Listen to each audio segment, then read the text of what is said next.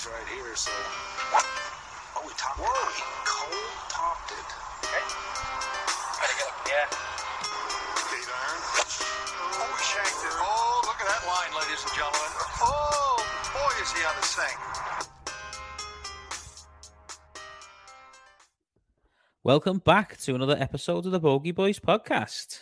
You're joined here by your hosts, Kevin and Mark. It's been a minute. Well, it's been a week. It has been a week. It's been 2 weeks since we've been back, but with good reason as well. We're finally launched, aren't we? We are launched. Take off. 3, 2, 1, go. We had a good little launch party, didn't we, on Friday, was it? Very good. Feels like about a month ago, that. Very good. Very, very good, to be honest, yeah. Obviously, just an opportunity for us to share the hard work that we've been through over the last 18 months to bring Apeiron clothing to life and give everyone the opportunity to have a say, really, with friends and family, and have a few beers and just share the moment, wasn't it? No, it was great, yeah. The suggestion box went down well, didn't it? It did. You've not seen the messages, have you? Have you seen the messages? No, but everyone that kept just telling me, I was like, write it down. Like, I can't be bothered. It's good just to gather everyone's feedback, and then what you do, the more people's opinions you get, the more you realise you can't please everyone. So if people are going to buy it, they're going to buy it because they like the style, they like us, they like the detail, they like the name, they like the logo, they like the material. People talking about, oh, badge placement, or I wouldn't have this, wouldn't have that, then they're probably not going to buy. And that's just the way the cookie crumbles, isn't it? Like, you look at something, someone's put hard work and effort into that, and it's on the shelf. And yeah, the proof of that is you can look at 20 golf brands that are out there now, and there'll be some that I really like, and there's some that I really don't like. And it's just an opinion thing. You know what I mean? Some people will really like what we do. Some people will not like what we do, and that's fine.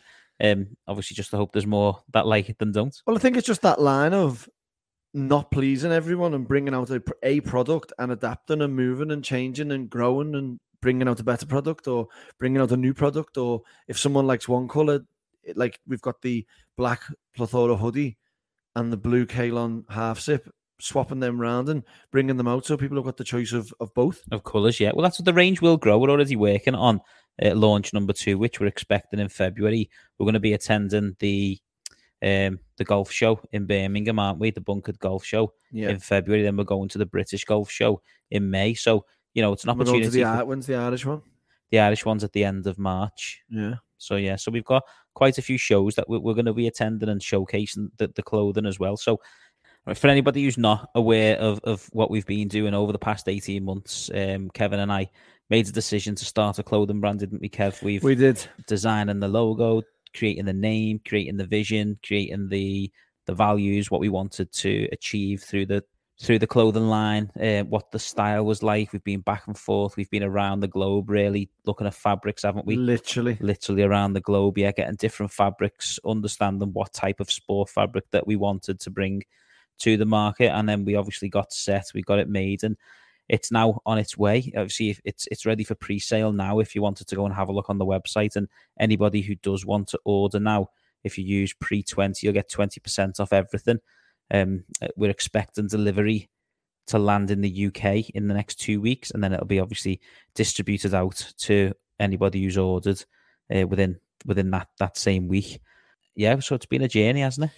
It has. I was just thinking back then as you were talking to the first day when we got them booklets from China and they landed on that table and we were going through them and we were drawing collar lengths and like having a go ourselves until we brought Saeed in, who's a garment technologist who had the knowledge and the speaks the technical clothing lingo. Yeah. And I think what we've done is we've built the team, haven't we? We've got a designer now, we've got a garment technologist, we've got our golf experience, and I think together we've brought out a brand that fits in the market well. That's what we believe. Obviously, we know the historic values and what the golfing communities want because we've been in and around that for so long. We obviously know what the modernized look looks like, don't we? But one other aspect of what we're doing as well is the Apeiron athlete, isn't it? Should we talk a bit about that? Yeah, as you say there, it was just a new concept that well, it's not new. People have been helping athletes out for ages, but a new concept to our company where we're just hashing out some details on getting athletes to wear our clothes, and it works as a two-way street, helping each other to grow the game. across the podcast, anybody who's listened from the very beginning, what we've always tried to do is provide a bit of information and a bit of guidance for the next generation of golfers through the podcast interviews that we've done with players who've been there and done that. And obviously one thing that we did find is that the financial burden has always been a real struggle for golfers, isn't it? And what we want to do is we want to try and give back to the community of golfers. You know, we can hopefully support golfers for a season through clothing, through travel, through whatever. And the Apeiron Athlete program is going to allow those players that are part of that program to excel and just concentrate on the golf, isn't it? That's the aim, 1,000,000%. And I think I've read a thing out to you, like a high tide raises all ships. So the bigger we grow, the more our clothing brand grows, the bigger the reach goes, the bigger the pot of money, the more you can help subsidize players. Like even if the sales were marginally low and you can give someone a tenner for a cup of coffee, it's something. And hopefully it's going to be a lot more than that, supporting them through a season or the entry fees and everything. But I'm just going on a scale where whatever we earn, a percentage of that will go to athletes. And the Apeiron Athlete program is bigger rather than smaller. The Apeiron Athlete will be a percentage of the money that we earn will be placed back into golf to help these golfers. We'll be supporting amateurs and professionals, and we'll be reaching out to people that we've already had initial conversations with, and we'll be providing more information about that as the weeks go on. But if you are interested in having a look or ordering on pre-sale, or if you want to just wait until the products actually get here, the website is www.apeiron-clothing.com, and Apeiron is spelt just like Kev's cap, Apeiron. Right then. On to some golf. There's a certain little match that's been announced this week. What do you think of that? I think it's better than having celebrities there. Yeah. I think so. For golf and where we are now, I think with the current climate, with everything that's going on with LIV, and we're talking about that being potentially exhibition golf, as people are calling it, I think to have an exhibition match with 4 of the best players in the world and all friends as well, I think you're going to get that banter. They're going to be mic'd up. You're going to get to see, you look at Tiger. What did Tiger say at the Open? Well, you come on the Champions dinner. You come on the Champions dinner to JT. So you've got all that. They're all close. Well, that's why I was thinking like Woods and Thomas would have been a good team, but them opposite each other is good as well, isn't it? Where you can me and you are decent when we're together, but we're well better at getting each other, aren't we? Exactly that. So I'm looking forward to it. Yeah, let's say it's a mention Tiger Woods there just as well. The last, the only against Phil and that, I think, what did they both shoot 1 over or something, or level par? Yeah. It was a playoff and for the ages, and it was a bit like...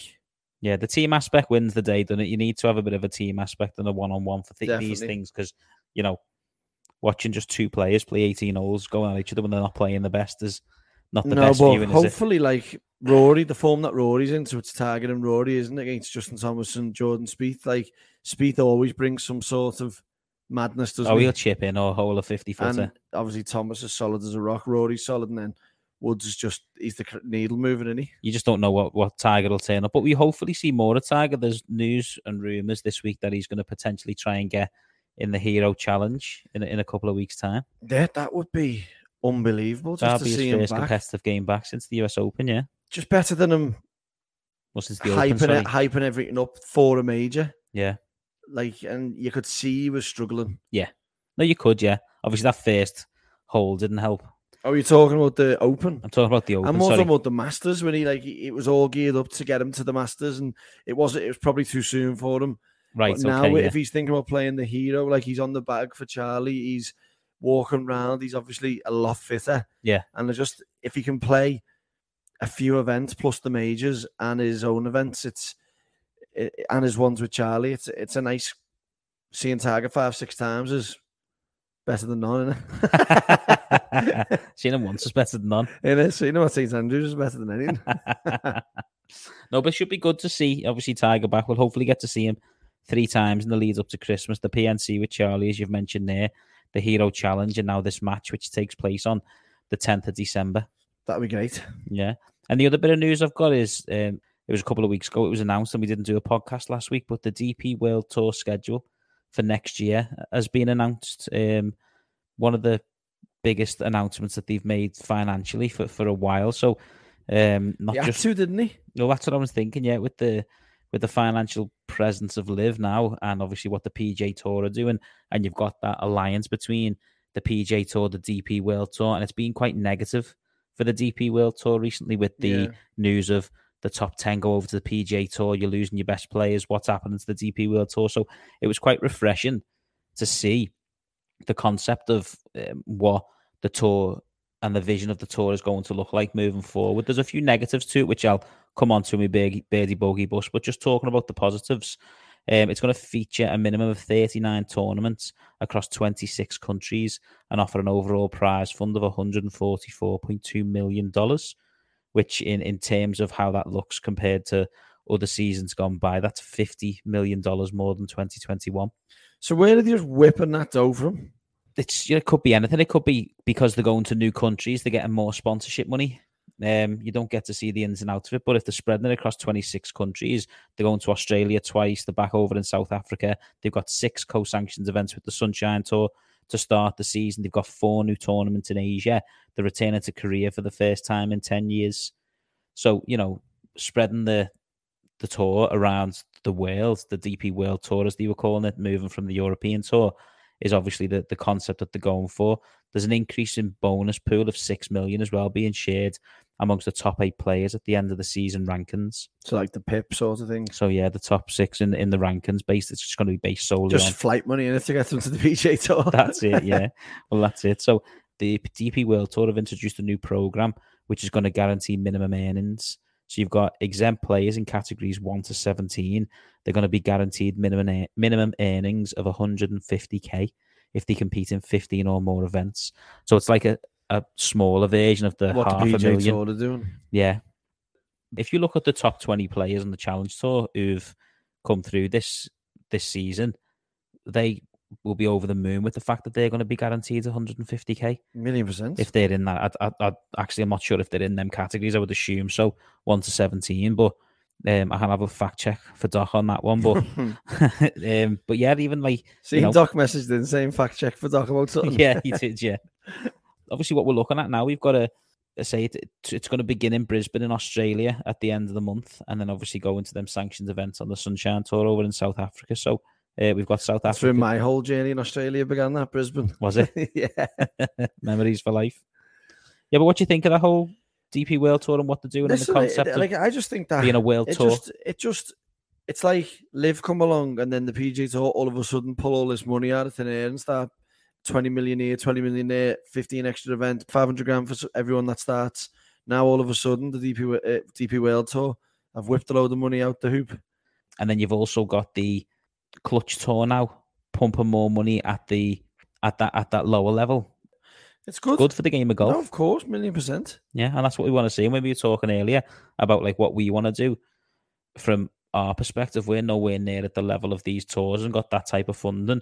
But if we can get a pool of money together through profits from our clothing brands and we can support whether it's local, national golfers to pursue their dream, then anything that we can do to help is always a bonus, isn't it? Well, that's it. It's giving back and it's creating an ecosystem, isn't it? That's what we want to do, yeah. Well, yeah, from one end of the scale of what we're trying to do with amateurs and young professionals to bring them through to the other end of the scale of Bernard Langer shooting 2 shots lower than his age, 63, and getting his 44th Champions Tour win. Yeah. That is mental, isn't it? Yeah, I think somebody put a tweet out, and if you convert his whole earnings on the Champions Tour, he'd be like 19th on the PGA Tour earnings. Would he? Yeah. Yeah. There you go. He's only been on it. He's obviously only been on it for 15 years, hasn't he? And he's 44 times. Yeah. It's Tiger. Fine wine. It's gear, that, isn't it? It's Tiger-esque, isn't it, on the PGA Tour, what he's doing, really? You know what I mean? Of course, great. Within 30 years of being on there, he's going to be in the 80s if he carries on that current form. But he's only got one more to be the top earner, and he's already the oldest winner. He beat his own record on the weekend. What a man. What a man. That's it. Steady Eddie. We're just talking there about the Challenge Tour then, so obviously that concluded last week as well, and it was great showing as well. Good to see it on Sky Sports. And an Englishman wins the Challenge Tour as well. Nathan Kimsey, he claimed his second Challenge Tour win when he won last week at the Tour Championship, and also claimed the top spot in the Race to Mallorca rankings as well. Brilliant. And also podcast guest Matthew Baldwin got in as well. He did. I thought he was going to win the whole thing, like the whole championship that week. He's playing some really good golf, was leading for quite a while.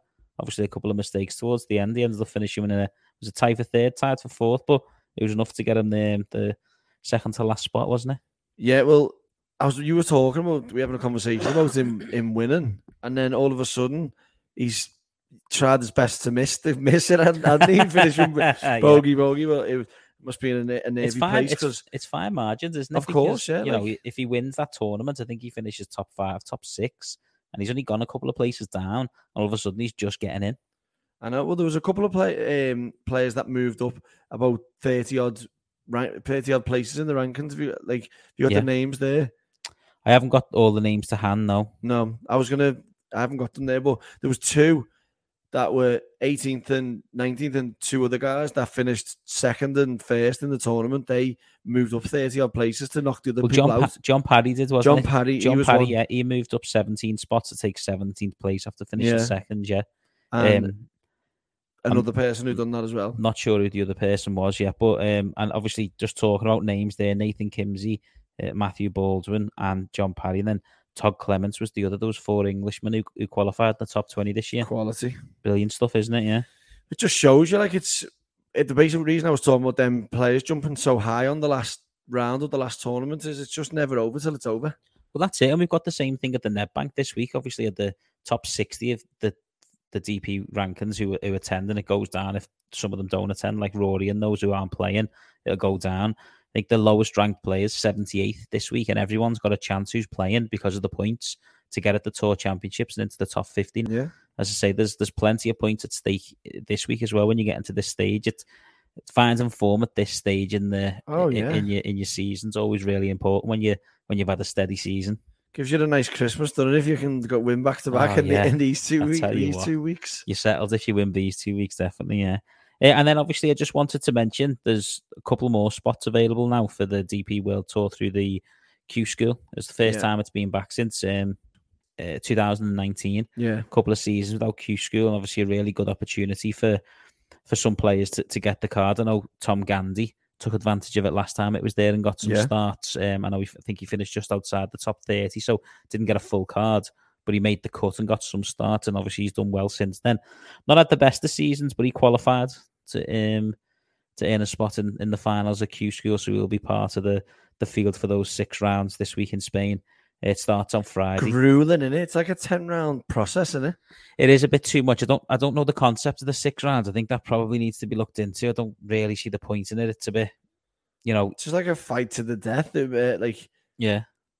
Because when we were speaking to, was it Baldwin we were actually speaking to? Baldwin's journey's amazing. Just thinking about him getting back to the DP World there. Yeah, fantastic. Having to take time off with injuries and the rest of it to come back. Yeah, he got off to such a good start in his career, didn't he? Won on the Challenge Tour. Obviously, he was doing well on the European Tour. Then, obviously, as you say, had injuries, had to take a step back. And then all of a sudden, he's, finding his form. It took him a couple of years to get to that point. But obviously, this season, he's really kicked on, and fantastic to see him get that spot, great, wasn't it? 1,000,000%. But I think it was Baldwin talking about, you can't really just have a good couple of rounds at Q School. You need to, or was it Gandhi, one of them? Where Tom was talking about it in detail, slog. Yeah. Was it Tom, was it? Yeah. Tom was talking about it in detail. I think Tom needed to eagle the last to get his full card, and he birdied it. He had a putt from about 50 foot or whatever, and I think he finished 31st or 32nd in total. But he'll have another go again. So, as I say, as I mentioned before, it's a perfect time to find some form, and obviously this could completely flip his whole season on its head if he can. Because he had a few European Tour starts this season, hasn't he? And obviously not done that well, but there has been some events. I think in Scotland he shot like an 8 under. So he's got that round, and he just hasn't been able to put the 4 rounds together. So hopefully he can put the 6 rounds together and he gets his card. And then another guy who's obviously been playing okay this season, mainly on the Challenge Tour, Tom Murray, one of the lads from my school that we went to school with. He was in my year. I don't know if you know Tom. No. I just remember playing with Tom at SNA in the collegiate tour that we had at my school college, and it was raining, windy. I shot 85, just wanted to get off and have a pint, and he won the tournament that day. Tom shot level par, and honestly, on a calm day, that was 6-7 under easy. Yeah, it was just phenomenal watching him play and watching him shoot that score. unbelievable. It's obviously good to see where he's gone on to now, and obviously he's got a chance to get Why his hasn't DP he been World on the Tour pod? card. Like, What? why hasn't he been on the pod? I don't know. Do you want me to get him on? Yeah. You don't even know him, do you? Might be a different Tom. Hey Tom, you remember that day we played SNA? What, mate? You remember? Never even been to SNA. You remember? You go, how can I forget? I've never seen a ball go so far right off the tee in my life. Yeah, and then obviously just a couple of other call-outs to look out for this week on the Q School. Pavan Sagu, he finished 10th on the Euro Pro Order Merit this season, and he's obviously got his opportunity to get his card. And then Sam Bairstow, he lost the amateur champs at Royal Lytham this season, the final. He just turned that South African kid. Yeah, and he turned pro later on this year. I think it was at Dunhill.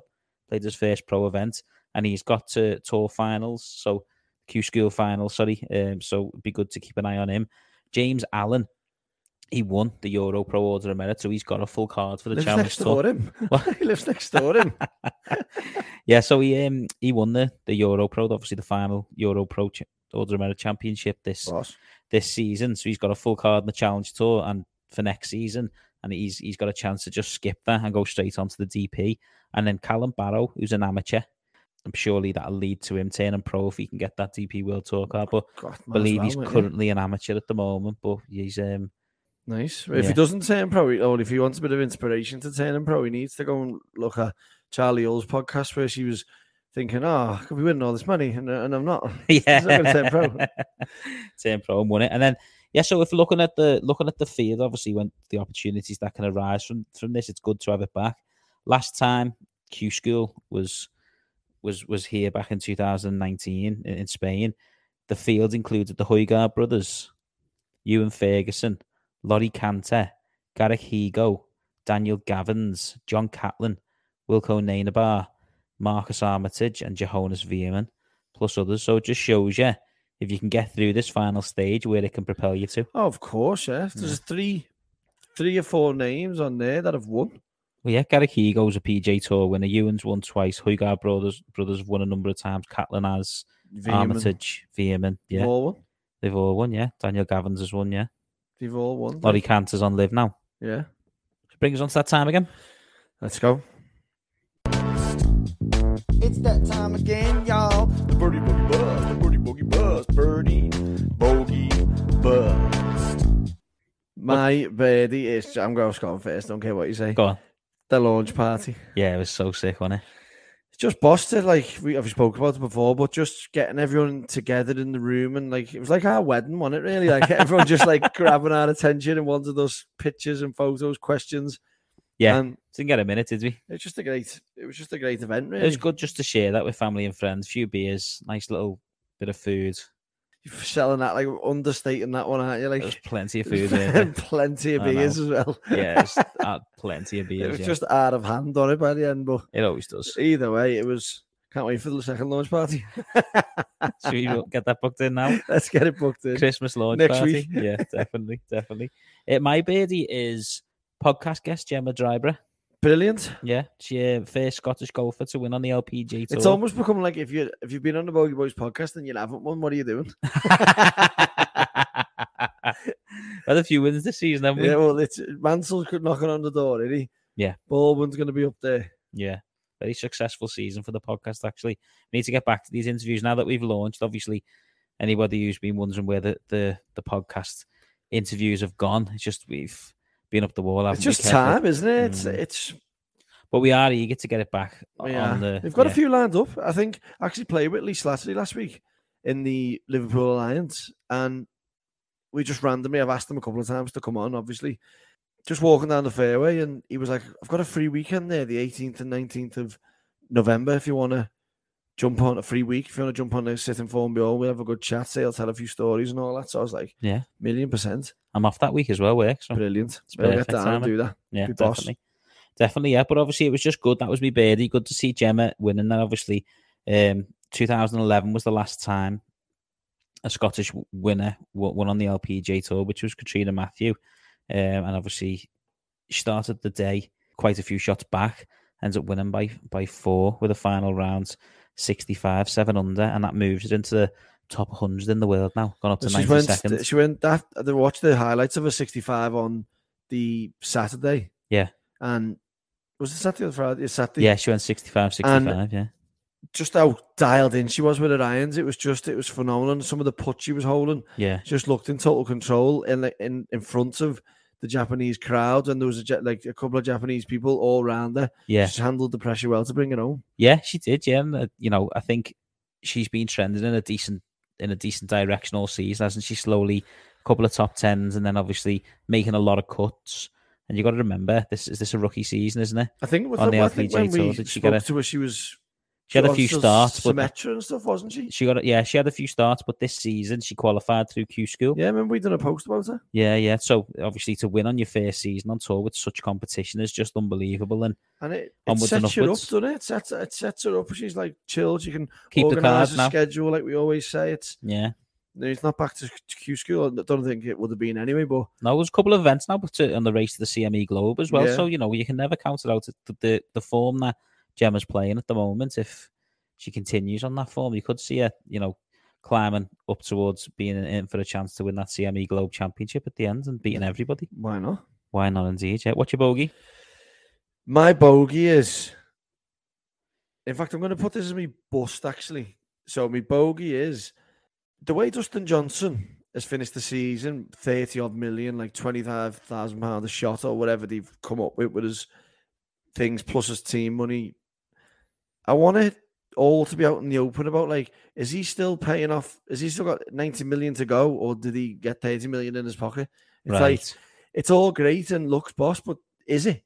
It's obvious that they got a signing on bonus, wasn't it? That's pretty. But is it a bonus or an advance? That's what I wanted to know. What's the difference?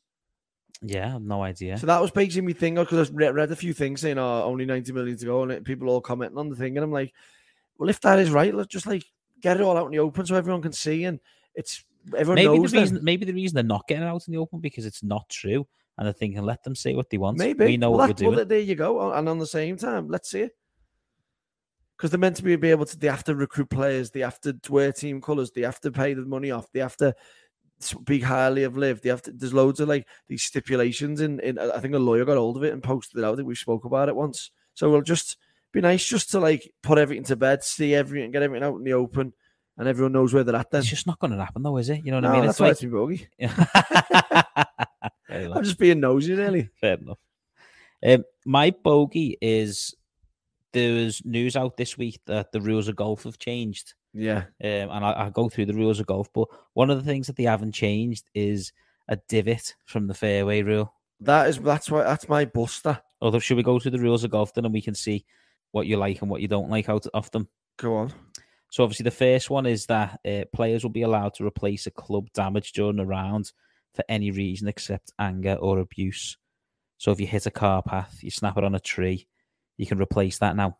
It's only really accounts at the professional level, doesn't it? Unless you get to the 9th and get a new putter out the pro shop. I haven't got 2 7-irons, and we're not going to lie. that's 7-iron goes, it goes. It's gone, isn't it? Yeah. Can you play with a bent club or no? You can't play with a bent club now. No, so you just have to replace it. But you just can replace it. Yeah. So it's just a professional level rule, isn't it? Yeah. Okay. We haven't done a pod since I played the Alliance, have we? No. Right. So just on that club rule, I turned up and I got there. I was late. My trolley wasn't charged. I left my trolley outside there. Brought a flat battery with me to the place. Tried to borrow a trolley, couldn't get one. I had to carry. Turned up. I was all flustered. Didn't have any cash, so I had to pay on my card. And I had to pay bank transfer to the fella. Thought, right, all settled. I had like half an hour, 45 minutes to get my head together. Threw 3 balls on the putting green. Went in my bag. Didn't have a putter. Went into the Hayden slats. I was like, listen, I'm going to put it here. I'm going to have to put me 5 with or something. And they were like, go into the pro shop and see if he's got one. And the pro just was kind enough. He literally just give me his putter. Did he? Yeah.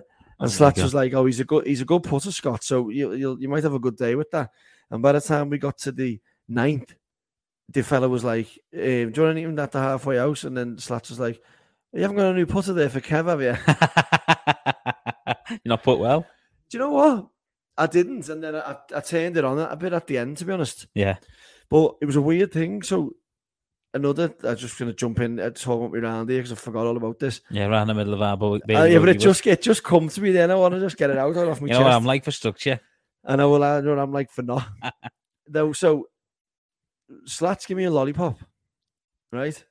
So I went birdie, par, and then walking up the 10th, I had my lollipop finished, and I 3-putted the hole, and then I went bogey, double, and I said to Slats, like, there's a massive correlation between your lollipop and my golf here, and he went, I've got another one for you there, and I was like, lovely, go on. He gave me another one. I went birdie, had the 6-foot of a birdie on the next, par, birdie, finish, 3 under last 5. So I was lollipops in the bag for Kev. And I was saying to Slats, it's going to be funny in a few years, isn't it, when I'm on tour, and they're going, Kev, yeah, great golfer. Doesn't have many teeth left in his head, though. He didn't know what I meant. Didn't he know? I was like, oh my God, I'm never playing golf when I was the lollipop again. Brilliant, that, you know. So what would just calm you down, did it, or? I think it was just the sugar rush, just keeping me at a constant level of like alertness. That's amazing, you know. But sorry, go on, carry on. But rules of golf, was it? Rules of golf, it was, yeah. Well, on to the next one. So there's now no longer a disqualification if you fail to sign your scorecard. So now it's a 2-stroke penalty. That'll just be assessed on the last hole if you forget to sign your scorecard.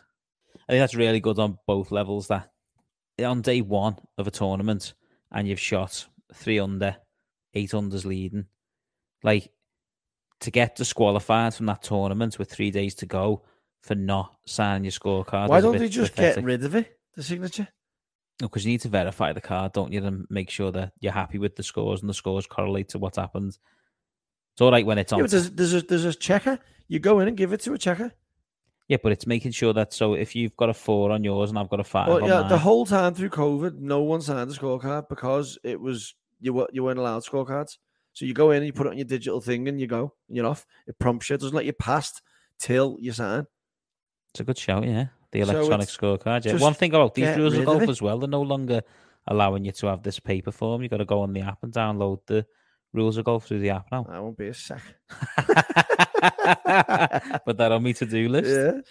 Yeah. If golfers take relief from a penalty area and the ball subsequently moves again to another area of the course, they can replace the ball to the spot it was dropped with no additional penalty. So this is remember Charlie Hoffman dropped it, where it goes back into the penalty area and you have to take 2 shots. And I think, was it Ricky Fowler done the same thing a few years ago where he still won the tournament. I think it was last time he won, actually, but he dropped it and then it rolled into the penalty area. So now what they're saying is if that happens, you can just take the same relief for free. Or they could just train the rules and marshals who are doing all the lines and have more defined areas where it's a bit flatter. So if it's going to go in and you know it's going to be a slope like that you could have any chance of dropping it, just don't let it be dropped there. That's in the professional level, obviously. Yeah, I suppose, but I think that's a good change to the rule, though. No, it is. I think the concept of what you're trying to say in an ideal world would be good, but if you're on a course where there is closely mown grass that goes into a hazard because that's what they want it to feed in, for example, then you're stuck between a rock and a hard place. Or just place it anyway. Take the drop out of consideration. Yeah, it is. Yeah, the drop thing's a bit. I suppose it's not preferred. Yeah. It's like it's not preferred lies, though, is it? So it's like no, but it's like when you go, it keeps rolling back, and I'm going to place it on my third go. It's like just place it anyway. Well, it goes back to my bogey of the divot. So say somebody hits one down the middle, the right in the middle of the fairway, and a divot, and then you're going in the hazard, and you're getting to place it. Exactly. They duff it into the hazard, like targeted on the Open on his first day. It's the condition. Like if it's not your fault as to why the thing is like that, like a spike mark on the green, they changed that rule. Like I can't believe the bunker, the divot one, and a bunker. You're relying too much on human error. If the group in front doesn't rake the bunkers or there's not a bunker rake available to them, it goes in a footprint. You should never have to play a golf shot from a footprint. It's the most stupid thing I've ever dealt with in my life. Yeah, I agree with that. It's just that is negligence by the group in front. And if someone's playing in front of you you don't like, you could just leave. You could do it on purpose. If you really wanted to be horrible, you know what I mean? Like if I was playing in front of you, I'd run in every bunker just to then take all the rigs with me. But you're like in a no, with the bunker thing, it's more difficult because it is a hazard and it's there for a reason. It's to punish you for knocking your ball offline. Of course, but I do get the sand, and it's the location of the ball in the sand is punishment enough. Punishment enough. If it's up against the lip, fair enough. If it's there, fair enough. But if it's in a footprint and up against the lip, the back lip, it's like you're screwed. Yeah, the footprint's a bad one. Yeah, I agree with that. You should be able to just rake it and then place it. Because it's hard enough. Yeah, as it is. What's your bust? Wasn't there another one about your handicap being on the scorecard? There was, yeah. I didn't take them all down. No. I thought you were going through them all. Well, there's a lot going on. That was just the main points, really. Okay, sorry. What's the one that... okay, yeah, so... Right, so the governing bodies have tried to make things easier on recreational golfers in another subtle way by no longer penalising them for failing to put their handicap on their scorecard and stroke play competitions. Instead, the committee will be responsible for including each player's handicap and ensuring its accuracy. That's it. Just think about that. Brilliant. One less thing for you to worry about. No, but you know what? It's when you go to a tournament with that's not your club thing. It's already done for you anyway, isn't it? Yeah. Like it's only when you go and just grab one out the pro shop. I think a lot of them now we use a login system online, and when we put our details in, it prints like a print label, and the label goes onto the scorecard with your name, your handicap, and your strokes for the tee that you're playing. Yeah, on. I think like golf courses, I know they're a bit behind with technology and different things, but if you can start incorporating it a bit more, it helps everyone, doesn't it? Yeah, definitely. Yeah, well, you don't have to work out. It works out automatically based on the course what my strokes are based on my points. Do you know? So from 5.2, then I get 7 shots around this. You gone up, yeah? Might be 5.4. Let's have a check. It shows that. Is that your busters? What then? That is just. I can't believe they've had this big overhaul of rules and haven't changed. Like I know it's fair enough to changing some of them rules, but like no one's screaming and shouting for them rules to be changed. It's like they take them or leave them. This is like the divot in the fairway one is. People are outraged by this. Yeah, but you know what? It's mixed, because sometimes when we've posted about it, people have got an opinion that, like, no, that's fine. They are not relevant. Their opinions don't count. Them people are... I hope them people go in divots daily. Every shot. And play out of it and go, you know what, I deserve The one that always gets me is the Arnold Palmer a couple of years ago where Westwood was one shot behind Bryson. Yeah, the Bryson one, yeah. He's ripped a 3-wood down the middle, gone right into a divot, and it stopped him going at the pin because the pin was back right, so close to the rocks on 18 that at Bay Hill, like, if he goes for it, he's not stopping it because he loses control. That, for me, was like, that has just... killed the end of that tournament off there because Bryson just needs to put it middle of the green and 2-putt, which he did, and won the tournament. And I think Westwood just got to get on the front of the green, had like an 80-footer to try and even scare the old. I think he 3-putted in the end. I can't quite remember, but that for me was the one that, and I've been caught out by it a few times as well. But it's also at the professional level. Normally, everyone's divot is relatively shallow. They take a nice little half-inch divot. Depends what. No, I don't know. They do. It's a bit with like a mid-iron and a long iron with a wedge. They chop the place to bits. Sometimes, but like it's not like some of the hacks that you see on like. No. It's not. It's not on the fair. Yeah. You see people with the club losing club heads out here. No, it's obviously different. I think as well when you think about it, there's obviously. Course conditions change as the week goes on. They get replaced, them big flops. Yeah, professionals professionally pick his flop up and you put it back in. Yeah. Or fill it in with a bit of sand. Yeah. Out there, they probably don't even know that the divot's gone. Some of these people. I've seen you walk past the divot. I purposely do it till the rule. I'm on strike. Until the rule changes. Until the rule changes back, yeah. No, but you're right. I think we spoke about this a number of times, haven't we, with this rule? Like the same, all the golf courses are in prestige condition, aren't they? In anticipation for a tournament. Like there's not a blade of grass out of place when the PGA Tour turns up or the DP World Tour turns up. So or Live turns up with the green tees like greens. Exactly. Yeah. So you you've got those conditions on day one. Okay, fair enough. But then as you go to day 4, the conditions are still good, but it's been obviously chopped up by the players, hasn't it, all week? So I think as the week goes on, the likelihood of you entering a divot or going into a divot is quite high, isn't it? Well, it's like you could talk about level playing field. That course in Bangkok that Liv had, or like wherever you see these prestige courses, Thursday morning, Group 1 has got an advantage over the rest of the field. So never mind it being the spike marks on the green, the weather changing, like the actual ground. There's hundreds of people that have hit from the same spot. So you are dodging a... Yeah. Well, that's why the shotgun start seems to work for Liv. Yeah.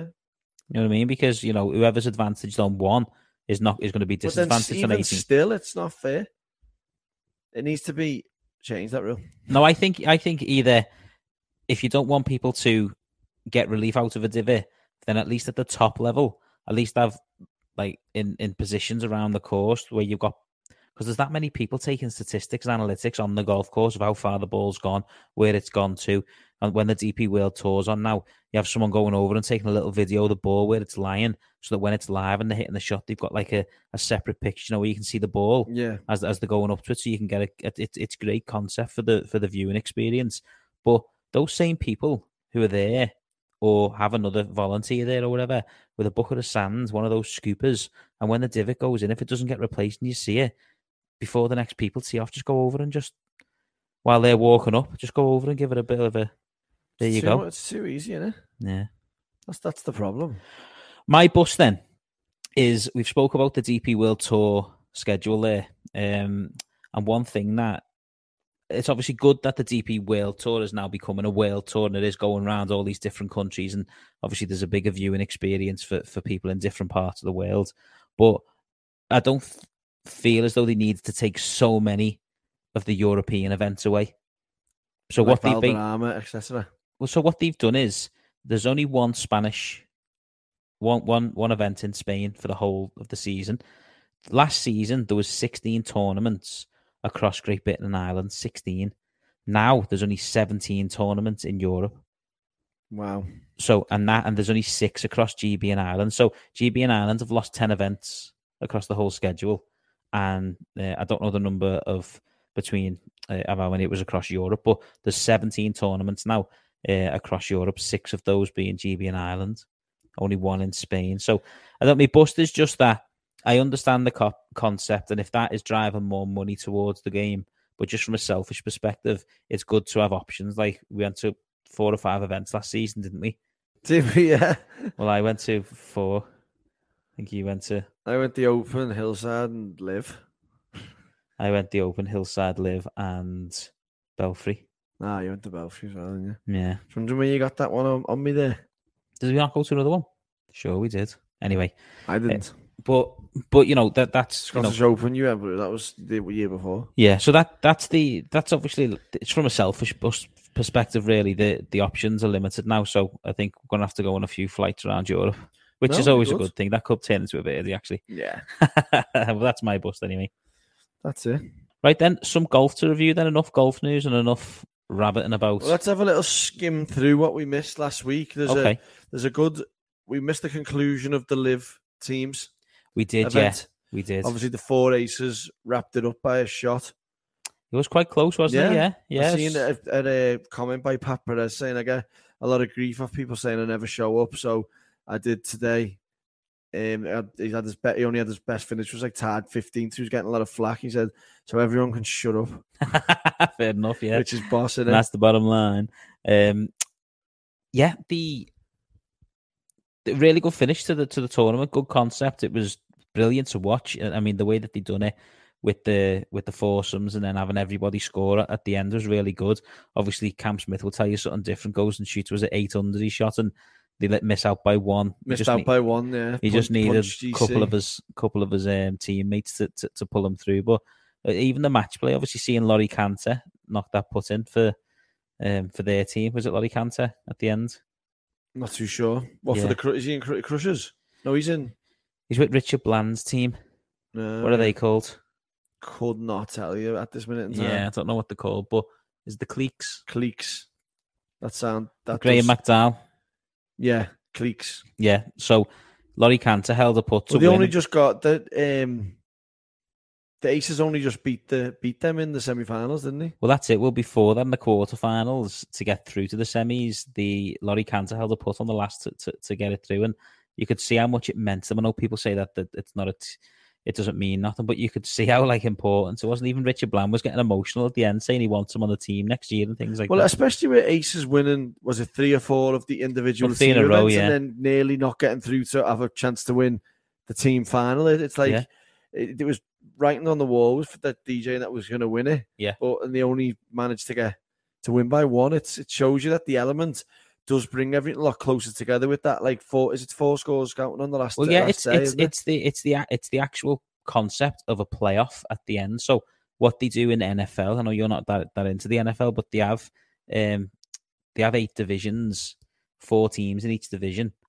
and then the top team in each division goes through, and then there's also some second places that go through and whatever. And basically, wherever you finish and wherever you're seeded based on your record depends on who you play. But then it's just straight knockout, same as the Champions League in football. Yeah. You know what I mean? You play and then you go through and you get drawn against someone. But obviously, even the pressure of picking your team that we were talking, it's like it's a lot of, if you're the best team and you're picking the worst and you get beat, you look silly. Yeah, that's it. Yeah, but I think the concept of that and driving that, I think the team element, I think what will potentially need work with Live next year is having both an individual tournament and a team tournament at the same time, and trying to still have that team camaraderie and still building that team element, but team members competing against each other in the same tournament. I think that is one hurdle that Liv are going to have to get over in order to have a true team. But I think the end concept, I think they should make every match, every player, every score, every shot count for the team, for the whole event, and see what goes on there. Yeah. And playing your 4 balls. So they have 2, and then 3 to score, don't they? Yeah. They have 4 to score on each of the 3 days. Yeah. Yeah. Then you'll see who the deadwood is. Yeah, you will see who's costing the teams. Yeah, definitely. And it's millions. You cost them millions there with you, so get your practice on. Definitely. But even playing in your 4 ball, knowing that willing your mate on to make a par, otherwise you just lose out. So go out in teams. Yeah, in your 4 ball, yeah, mic'd up. Yeah. Yeah, there is. You could start seeing a bit of hate grow. Yeah. If your mate's having a bad day on the greens, it's like, oh my God, he cost us millions again there. Facial expressions when someone lips out for a bit. Be a bit of fun, wouldn't it? To try. Yeah, definitely. No. And then what else did we miss last week? We missed the Portugal Open, which I'm really looking forward to getting out there and playing that course, because it obviously must be easy if Jordan Smith can shoot 30 under. Well, you know what? He is somebody who's played really, really well all season. He's had so many second place finishes and been so close, and then finally get one over the line. 62, 63 over the weekend to seal the deal. Unbelievable. It's unbelievable. That, like, when we're going in March, aren't we? And that isn't. I can already tell you now that isn't the same course that we're going to play, because it's just not that easy. Right. Ewan Ferguson shot 9 under, I think it was, or 10 under on the first round or the second round at Fairmont for the Hero Open this season, right? Yeah. And I watched that and I was like, can't wait to get to Fairmont. Got my ass handed to me 7 and 6 by Iggy. No way. You know what I mean? When we turned up, like, that 10 under just doesn't exist for me on that course. I know level par doesn't exist for me on that course, but what I'm saying is the level to go around that course in 10 under par is just like, because, you know, there's so many different things that can catch it out of Fairmont. I know there is a few gettable par 4s and a few short ones that you could get, but that second hole, it's like 500-yard par 4, and then you've got a par 5, the third, which is next, with all water down the right-hand side, and a creek before the green. Creek? Yeah, there's like a creek, like a burn. I just couldn't see. Why do you not call it a creek? It's a bit of American creek, isn't it? A burn. I'll burn Scots and then a Scottish accent, because it's. What do you call it then? Stream or a ditch. Ditch, that's the one, isn't it? Ditch. What am I about? What am I? There's a proper ditch there. A ditch there. Ditches everywhere on that course. Ditches be tripping. Anyway, moving on. Anyway, that's what we missed. That's in what our we week. missed. We Would did have been miss quite a short pod, that wouldn't it? Really, should have just done it. the Worldwide Technology Championships at Mayakoba. Then Pissed me off this event why? because remember I rented that motorbike and took my girlfriend down the road to play the Riviera Maya one. Yeah, But then I could have rented. It would have been another like 45 minutes extra on the scooter to get to this one. yeah. I'm You didn't do gutted it. that I didn't do it. Yeah, Yeah. fuming. Actually. Talking about footprints and bunkers. If you'd have been in that bunker, you wouldn't have got out, would you? What, that cave? Cave. Watch the video where he goes right inside. Have you seen it? Underneath the ground. Yeah. Heavy that. Could have lived there. You could. Yeah, get lost in there. Belter. Yeah. Is there steps to get in and out of that? What is this, a hazard? Is it It's just- did you play out of it? Yeah, but if it goes, I think if it goes past the cave, like into the cave bit, I think that's out of bounds. Like, You not get in and just have a go? I don't know. I don't What think do you- so. Yeah, what is 'Cause you the have rule? to climb in, don't you? That's what I mean. But what's the rule? If you can see it in the sandy bit, you just play it out. Don't know. It's in the middle of the fairway, like, isn't it? I know, it's mad. I don't think the ball can actually get to the cave bit. I think it's an half a good little climb. Okay. But you can get to like the sand bit and all that, but you have to climb around the rocks to get to the cave part. Okay. Yeah. No, I'm backing it. I don't know what I'm backing, but I'm backing it. Got out of that one, didn't I? Yeah. It was good to see some of the world's best players back, though. Teaming up. Scotty Scheffler out Definitely. there. Hovland. Morikawa. Well, do you know what? I read an article with Scotty Scheffler. He changed his putter on Saturday night, to his old Phantom Scotty Cameron one, and he was like, it never goes too far out the bag, this one, but we float in and out, and as soon as he put it in, he shot 9 under 62 final round, jumped up 32 places to tied third. Gets him a tied third spot. Yeah. That Unbelievable. was good to see, obviously, that he's kicking on from that form, because he sort of lost a bit of his form towards the back end of the season, didn't he? And Definitely, that yeah. round should hopefully propel him. He's playing again this week at the Houston Open, so Yeah. we should see it. But no one played as good as Russell Henley did. The equal Well- the scoring record, 23 under, win by 4 shots. Well, he was 22 under through 54 holes. He was saying in his post-match interview, he's slept on a couple of 54-hole leads. This was his biggest one that he slept on. He slept on the lead after 36 holes. And he said, like, I choked in the other events. That's what happened. I choked. Yeah. And he said, I'm just glad to get it over the line. It's refreshing, that, isn't it? I felt, well, it's good that he's coming out and being honest. That's what I was going to say. It's open with- refreshing to hear that, yeah. Yeah, and he was like, he used the word, like, I choked, I made some bad decisions, played some bad golf. He's like, although we only shot 1 under on the final round, it was enough to get it done. And I can hopefully put all that behind me. Like, he hasn't won for 5 years. Yeah. So I'm on top of all them chokes to then go out there and get it done, his first win as a dad. And it's just unbelievable.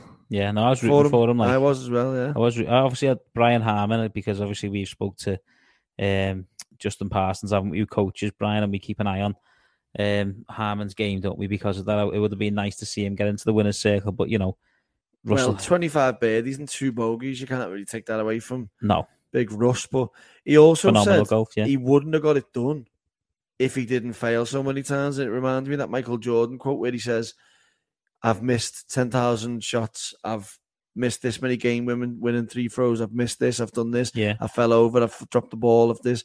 And that's what makes me a champion. Yeah. So you've got to lose. It's good that they come out, obviously, for the next generation, and the people that they are inspiring, these crop of amateurs coming up, and even the top pros who are trying to get onto the PGA Tour, letting them know that, like, failing is good. If you don't let it overwhelm you, and you don't let the fact that you've failed determine your future, you use it as a lesson, then you will become a champion one day. Of course, like, losing doesn't define you. Losing makes you. Everyone thinks, like, when you go undefeated records and all this, it's one of the main things as well that everyone's got to remember when they're playing in these 72-hole tournaments is there's a reason you're leading after 54 holes is because you're a good golfer.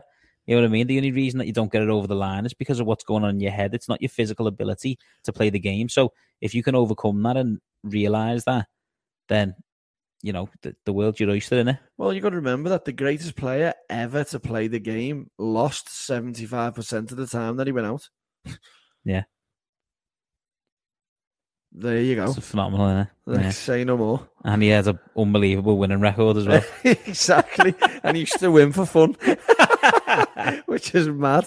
There you go, yeah. Seamus Power carried on some form, didn't he? Finished tied third with Scotty Scheffler, and now he leads the FedEx rankings. I know, obviously, it's come to that season again, hasn't it? Ryder Cup contender season. Oh, that's it, yeah. You know, I think if we said we've got the guaranteed 7 pretty much, haven't we? So those next 5 spots are up for grabs. You think? I keep forgetting he's Great Britain and that. He'll surely play that. Hero Cup. The Hero Cup, isn't it? You'd hope so, yeah. You'd hope he'd go over and give it a go, yeah. Obviously, it'd be a dream for him to get into the Ryder Cup. They should have a playoff for it. Get a big pool, like do England. They've got a 55-man squad for the World Cup, and then they narrow it all down. Yeah, it's like get everyone. Yeah, have a playoff for it. Yeah, but having a playoff in January to play in September is going to be a bit. No, I mean have a playoff for the Hero, the Abu Dhabi one in January. That's what I mean. Yeah, so whoever wins in the Hero one plays in the Ryder Cup. Do you mean? No, just like get everyone together to play in an event just before that one and work it out. And if that style of competition works, then do it again for the Ryder Cup. Oh, qualify for like a qualifier for that. Okay, you know yeah. Scheduling issues. About to say.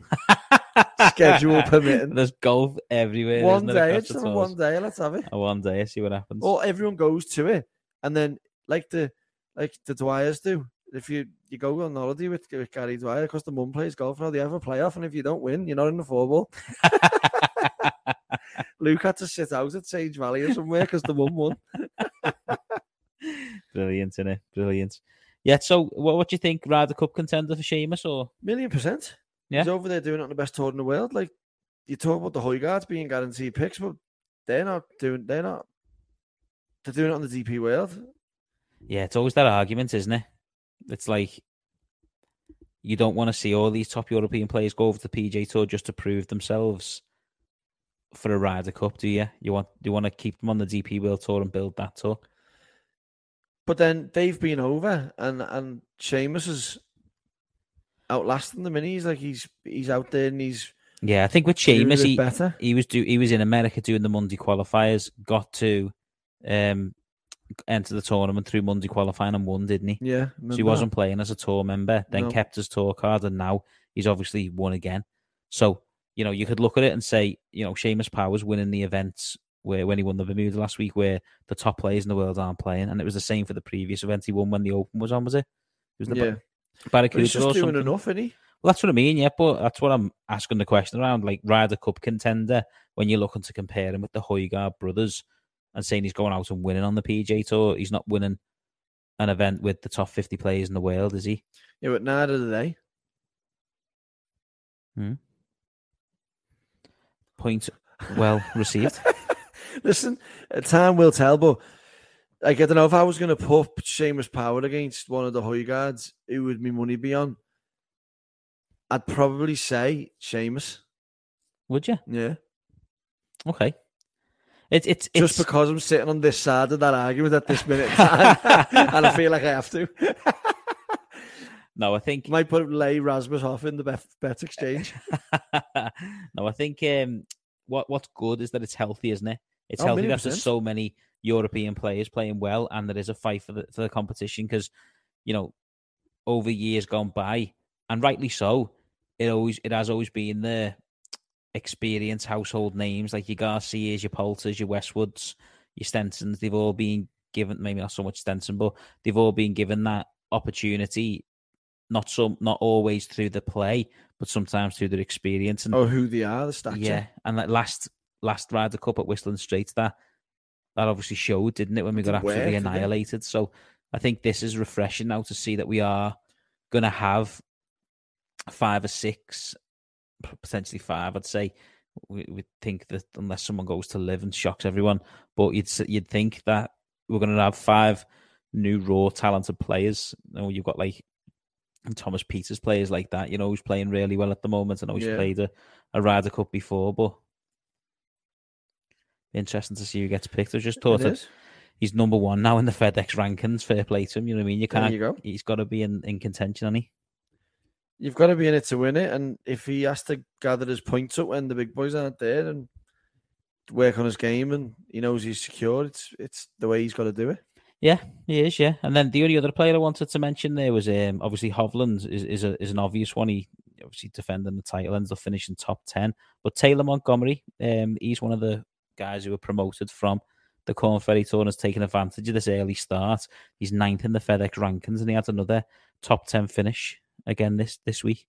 I think it's going to be, not going to be far away from seeing him get a victory, I think. No, definitely. The way he's been playing. He's flying. Yeah, and that'll bring us on to the Houston Open then, obviously, where I'm backing Montgomery to actually win, even though Scotty Scheffler's back in the field. Yeah. Yeah, I just think Memorial Park, it's always a challenging course for golfers. You look at the conditions over the years that it's played there. It's a par 70, but it includes 5 par 3s, and the par 5 are ranked as some of the hardest on the PGA Tour last season, and there's only 3 of them. So normally when you talk about, a low-scoring event, they take advantage of the par 5s, don't they? Of course, birdie machines and things. But, with this one, I think you'd be looking for, good iron players with the number of par 3s that are there. And obviously you need to put well to win on the PGA Tour. We know that anyway. I think Taylor Montgomery is just trending in that direction for me, where his iron play is solid. He's okay off the tee, and his short game's been really, really good. That's one of them statements you've just come out there where I'm just thinking, that is so well researched, and so that's brilliant. That's the sort of thing that you would do in the Bogey Boys Order of Merit, and then he'd miss the cut. Just listening, thinking, how can he lose based on what Mark's saying there? And it's just not the way it happens, is it? It's not, no. But you know what? You can't predict the future, can I? Yeah, but look, what you're saying there about good iron play and good putting. Jason Kokrak last year, he was the one we kept forgetting who'd won 3 times, or who'd won twice on the PGA Tour, and that's exactly what he done. His 9 under over the weekend to pip. I think it was Scotty Scheffler. Yeah, it was Scheffler and Kevin Tway, and he's then putted out of his mind, and I think he it 36 greens in regulation over the last 54 holes or something. His iron play was phenomenal. Yeah, because that Bermuda grass as well. Obviously, it's Bermuda rough, Bermuda greens. That those conditions on a course like that, and with it being a par 70 as well. You're taking 2 shots off everybody anyway. It's generally par 72s that we're playing with. 7,412 yards. Exactly. So you've got the length. You've got the par. You got the par 3. Par 3s are always difficult, aren't they? You don't see many 2s, do you? Really on the tour. That's Formula. Used to get a good few. There's me bevy money sometimes. No, but in general terms, birdies are made either on they're not easier on par 5s, aren't they? Generally, yeah. You look at the par 3s, they're 180 average, aren't they, to 200 yards mostly. You get some short ones, but in general terms on a par 3 on the PGA Tour. I like the par 3s more than par 4s are the hardest for me. Because you've got to get the drive right and the shot right. If we're par 3, you've just got to. You're already halfway there. Yeah, but we're talking about PGA Tour players here, not you. All right, sorry. So the PGA. Surely they'd find it a lot easier. Yeah, but they're just bombing drives and they've got flicks in, aren't they? So if we're looking at that, they're hitting wedges to par 3s after the drive, aren't they? Yeah. Whereas on the par, you got 5 par 3s, a lot of distance here. So it is always a struggle. I think if whoever is striking the irons, drive it okay, but if you're striking your irons well and getting the ball in play and getting them onto the greens and you put well, you'll win. My God. That's just that thing again, isn't it? If you hit the fairways, hit the greens. The team that scores the most goals today is going to win, Jeff. But yeah, looking forward to it. Yeah, obviously good to have a couple of events back on the screen. It's been a while, hasn't it? The 2 tours playing side by side. So the Nedbank Championship's another one that's back this year as well. I'm believing, before we move on to the Nedbank, I think that there's going to be a surprise package in either Jason Day, who is picking his events due to his injury, or Jonas Veerman, who's actually a DP World Tour member. He's not a member of the PGA Tour, but he's got a PGA Tour start because he went to Texas A&M. Right, yeah. So he doesn't qualify for the top 60 in the DP World Tour, which I was quite shocked at, to be honest. Yeah, strange one. And he's over here, so they're my 2 picks if you want to talk. Want to talk picks? Are you doing 2 picks then? Well, I'll go Scotty Scheffler and Taylor Montgomery then. What? Scotty Scheffler. Oh. The favourite. Right then, Rory McIlroy has just announced that he'll be playing next week in the Tour Champs. I know he's pretty much certain to play anyway, but he's actually officially announced himself in the field. Why would he not? Well, I know, yeah. Well, who done it? John Rahm done it a couple of years ago, didn't he? Where he had a chance to win and didn't turn up for one reason or another. But yeah, Rory's obviously made a commitment to try and win it. But what's interesting is because he's not playing the Nedbank. Would he win it anyway? No. Well, no, that's what I was going to say now. So the Nedbank Championship this week, if Ryan Fox wins this week, he overtakes Rory in the number 1 spot. That's good. Yeah. He deserves it a bit, doesn't he? Yeah, he's been unbelievable, yeah. So, a little bit of history on the Nedbank. Do you know about the Nedbank, do you? Well, I know that it's not been an event since 2019, and the last winner was Tommy Fleetwood. But other than I'm that, talking more like 1981s and all that. Oh, you tell me all about the 1980s. So, yeah, then answer this question, right? What about having a cut makes a golf tournament so good and so much better? And what does a cut do? Right, okay, so that's just a general question. That's not to do with the Nedbank, but it's just. So what I would say there then is when you've got, so without having a cut, the argument is probably that you've got to have a shorter field because the course will just get, if you've got 156, 160 players playing for 4 days, you know what I mean? You're going to have a problem with tee times, aren't you? 2 tee starts potentially. Well, if you can do it on Thursday, Friday, why can't you do it on the weekend? And then you're also going to have, you know, you're going to need more staff to staff the course, more referees, and you're going to need, and there's going to be more shots being taken off tees, more shots being taken off fairway. So the course condition of a weekend is going to get worse. So the field size is probably too big for 4 days. So then having a cut takes away the people who are not, as we know. Well, you've got 140 people who can go and practice and play on the course all from Monday, Tuesday, Wednesday, Thursday. Monday, Tuesday, Wednesday. Yeah, the same amount of hammer.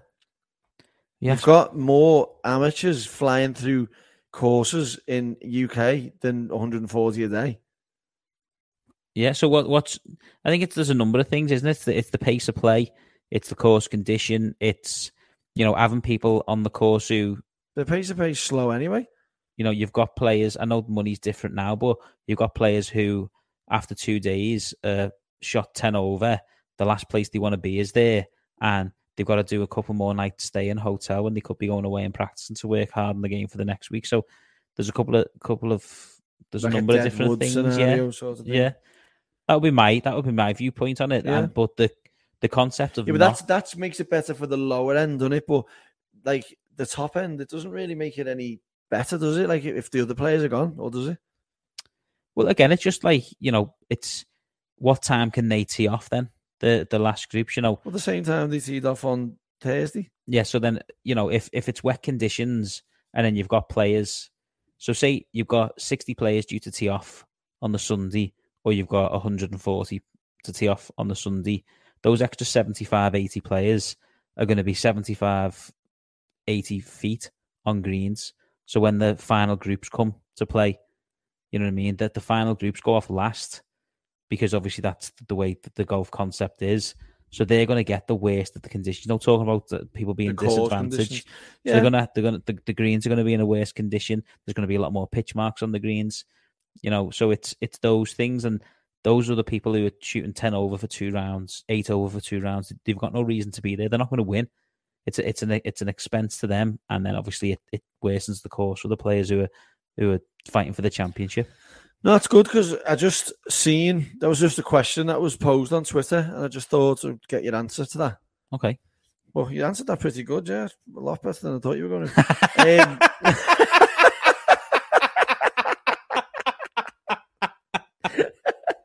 Appreciate that. I think I was expecting you to go like, there's not like a cut shite. There's no point in it. Like long live and all that. Well, yeah, but the no cut concept is good as well, because you can get everyone on the course at the same time, and less viewing hours makes for more action-packed golf. Yeah. So I've always said I back the live concept. I think both concepts work, and there's a place for both concepts in golf. For me personally, as my opinion, I've watched the live events. The only thing I've got with the live, like I've mentioned earlier, is I don't know how next season it's going to work with having an individual and a team concept together, and having individuals playing against each other while they're playing for the same team. I just don't know how that works, but no. If they can figure a way to get that right, I mean, the team Miami Championship was unbelievable. I really enjoyed watching it. Yeah. So, the first tournament was played in December 1981. Yeah, and It was played from the 31st of December to the 4th of January 1982, which is a mad couple of dates to be playing a tournament, isn't it? Just over New Year. Yeah, it is mad. What is that even about? It was a 5-man field of Seve Ballesteros, Johnny Miller, Jack Nicklaus, Gary Player, and Lee Trevino. Oh, so like a bit of an exhibition. Exactly, yeah. Then in 1982, it got moved to early December, which is obvious, like that should happen. Yeah. And it was a 10-man field. Then in 1987, the event introduced a winner-takes-all $1 million first prize, although there was additional prizes for like lowest round of the day, etc. And then the field was reduced to 8 players a couple of years later, and the winner-takes-all concept was dropped. So it was basically a smaller version of like what Liv are trying to do. Yeah, it was, yeah. No cuts. I think that, no cut, short and field, and then in '99, it's just a one-off event, though, isn't it? One-off event, yeah. But yeah, then that was the winner takes all thing was dropped, although the prize still remained like $1 million, but it divided down the 10 players or the 8 to 10 players, and then in 2006, here's the reason I wanted to get into this. So in 2006, the tournament carried world ranking points. Yeah. So it's a shortened field, and then in 2013, it was from through to 99, the field was just eight between 8 and 10, and then 1989 it went to 12, and then it stayed like that till 2006. Then it was only a 12-man, and then in 2013 it was expanded to 30 players. So then there was the defending champion, top 10 PGA Tour, FedEx Cup players, top 10 European Tour race to Dubai, the Sunshine Tour, Asian Tour, Japanese Tour, and PGA Tour of Australia, Order of Merit winners. The Alfred Dunhill Championship winner, and then 5 South African players in the world rankings. So that was your 30-man field. Yeah. That made that up, and it carried world ranking points. Yeah. And it's a shortened field, it's no cut. And it gets world ranking points. It's half guaranteed prize money, and it gets world ranking points. So that was why I wanted to go to the history of it. It's the concept. I know it's only a one-off event, as you say, but Liv's only 14 one-off events. Yeah, I get what you're saying. It's just that, yeah. Like, why can that carry world ranking points with a 30-man field when, what is it? Yeah, I think it's because I think the concept is, and where the difficulty comes in. 54 holes. It's a couple of things. It's 54 holes, and then it's the shortened field, no cut concept. So they're the 3 things, but it's over a full tour season. So that is the rule for the whole season. Whereas I think the PGA Tour have got a couple of events now where it's a shortened field, no cut. There was one the other week, wasn't there? Was it over in Japan? No, the Zozo. So it was the Zozo, no cut, wasn't it? I don't think it's a shortened field. Shortened field, yeah. So shortened field, no cut, and there's world ranking points available for that. So there is a possibility, but that's 72 Liv holes. Are just going to jump through the hoops, aren't do you think? Liv, yeah. The problem with Liv is, the concept that Liv are bringing to golf has never been done before. It's been done in the odd events, but it's never been done before as a tour. So the difficulty that probably the world ranking bodies are having, as well as the politics that come with it all, is that they're probably trying to work out how it's fair to play less golf with a shortened field, but still get the same ranking points somehow. It's probably not as easy as it seems. I think they should get world ranking points and they should fit into the system. That's like what you said. You should just do it by round. Yeah, that's what I mean. I pitched that to Slats, and he was like, "That's brilliant." Did he? Yeah. He was like, "The handicap system's done like that." Yeah, that was the first thing he said. He's like, "You get judged. You go out, you get judged. You come in, you're ranked in the world on that day. You go out, you play, you get judged. You go out, you get play, you get judged." Yeah, you can do a live ranking system as you go. You can change it like every It's day. not going to change the tournament. You're not going to, just because you've gone. If you play 4 good rounds, you get 4 good, lots of world ranking points. If you play 2 and 2 bad, you'll get X amount. If you play 4 bad, you'll go down. It might even motivate players to think, do you know what? If I finish top 20 here, I could move into the top 15 here.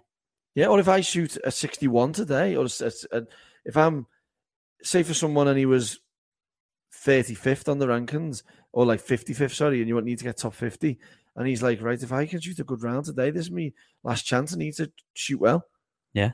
So for anyone listening now who's not aware of what we're talking about, a couple of weeks ago... You better be aware. Yeah, you better be aware. Yeah, a couple of weeks ago we were talking about the world ranking system, and we mentioned, didn't we, about if the concept was to be scored based on your round and your finish and how that's won the tournament, but just in particular you get points for how you've played in that round on conditions and the field score, etc., then that would be a way for Liv to get world ranking points, but they would be at a disadvantage because they're playing less golf, but they'll still get the opportunity if they win a tournament and play well for 3 days and they're beating top players in the world week in, week out. They should be awarded points, and the ranking should reflect that. 1,000,000%. Yeah. 1,000,000%. But I'm glad Lee's back on that anyway. Yeah, yes, yeah. But back in this, 7,819 yards, bit of a beast. The Gary Player Golf Club, Sun City, South Africa. And Tommy Fleetwood finally back to Defender's Crown. He's waited 3 years for this. Yeah. Yeah, so I think we spoke... back at him. Of course, you know, yeah. We spoke to Tom on the Tom Boys podcast, wasn't it? Where he said he had a player who took a 2-iron out and put a 5-wood in, or was it vice versa? Oh yeah, and he won the tournament because of the par fives. Yeah, you need to put something in to get in the par fives and 2, and scoring well in the par fives this week is going to stand you in good stead, wasn't it? So any of the players listening, take that advice on board. So Tommy won last time. But this is a shortened field, like you say. It's the top 60 available players on the DP World Tour rankings. The winner of last season's Sunshine Tour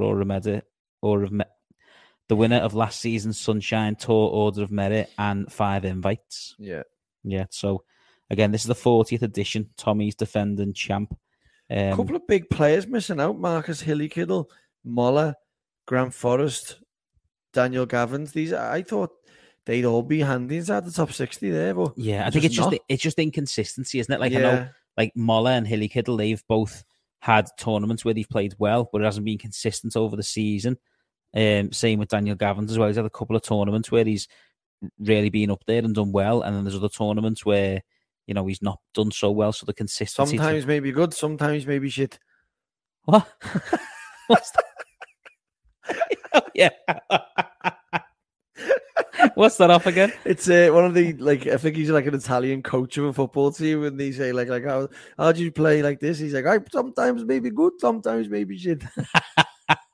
Fantastic. Yeah, so that's... you didn't know what was going on there, did you? You just took me by surprise there. But I mentioned last time, didn't I? You know, every qualified player in the field this week has got a chance to play the way into next week. Obviously, it's the top 50 that head to the Jumeirah Golf Estate. And that's another point. You've got back-to-back tournaments here with world ranking points, which is going to be, you know, 70 players in this field and then 50 next week. Yeah. So there you go. No, there is arguments there, but Will Bessling, he's the lowest qualified player. He's 76th. So that's the lowest that's got in there. And he's 164 points behind 50th spot. So he'll need one of his best results of the season to make his second appearance. It'll be for him at the season finale next week. So keep an eye out on those players, because anybody who's playing in the field, if they have a good tournament, and I know the DP World Tour normally give you a live showing of who's sitting where as we go into the weekend. So it'll be interesting to see who makes it to that championship. But tee times are out as well. Some interesting tee times to look forward to. Mantle's first out this week. He's playing with Sam Horsfield. He must be first out the most. Yeah. He's first out at the Open, wasn't he? Yeah. He's first out at another event. That's his third one. Yeah, he's playing with Minwoo Lee and Sam Horsfield. Yeah. Yeah. So Sam Horsfield from Liv as well. Richie Bland's playing? Well, Richie Bland, Brandon Grace, Adrian Ortegi are all returning from the finals in Miami, aren't they? Yeah. Do you know who's one of the picks, one of the invites? Who? Luke Donald. Yeah, do you know who he's playing with? Ewan Ferguson and Jordan Smith. That is two very... Get your eyes on them, son. Yeah, Ewan's won twice this season. Jordan Smith has obviously won with a record 30 under we spoke about last week. And then he's had a really good season. So both of them are in contention to actually win the whole thing. If they have, like you say, back-to-back wins, they'll see it over the line for both of them. So imagine that for a season. And then Tommy is teaming up with the other two informed guys this season. It's Ryan Fox and Adrian Moronk. Yeah. So some good three balls to look forward to. Yeah. Who've you got? Tommy. Tommy, you're back on Tommy, yeah? Yeah. He needs a little spark, doesn't he? it'd be great to see him win. I think he's 13th or 14th in the rankings. 13th he is, yeah. 13th, yeah. So I think a win will at least get him into the top 5 going into the finals, which would be nice to see him contending with a chance to actually win the whole thing, won't it? Well, yeah, as you were saying about Bestling there, he's 164 points behind 50th place. Yeah, that's what I said, yeah. Oh, did you say that? Yeah. Oh, missed that part. It was the red one I've read. It's quite a way back, that, isn't it?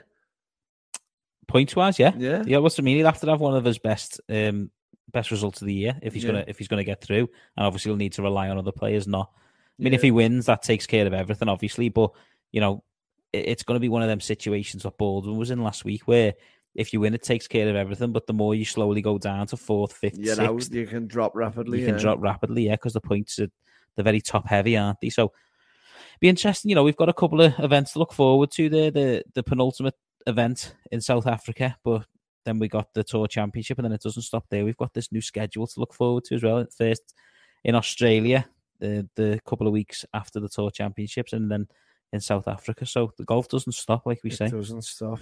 No. Ever. Never, ever give us a break. Never, ever.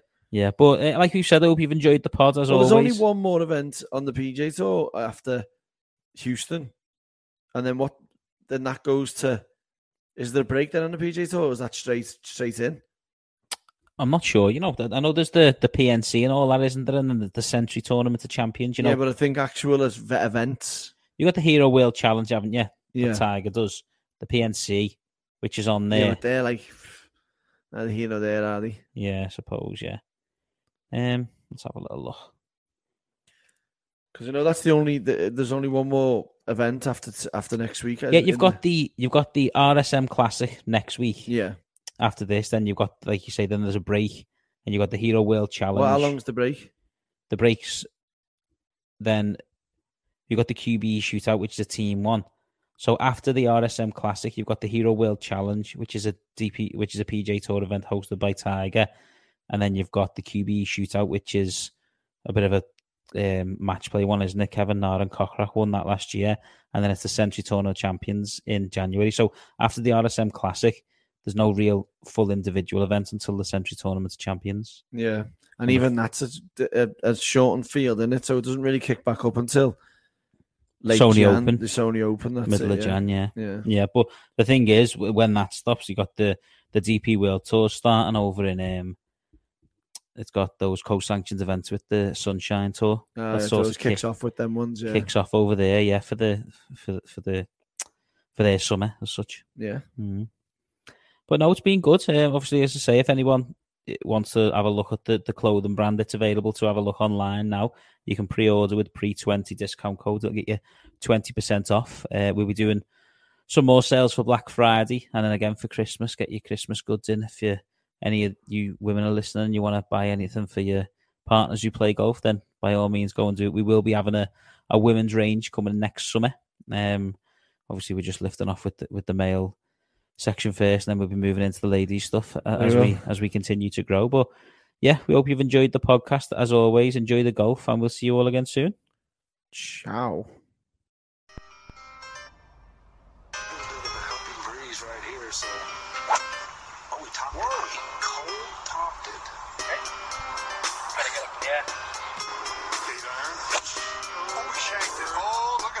Ladies and gentlemen. Oh, boy, is he on the sink.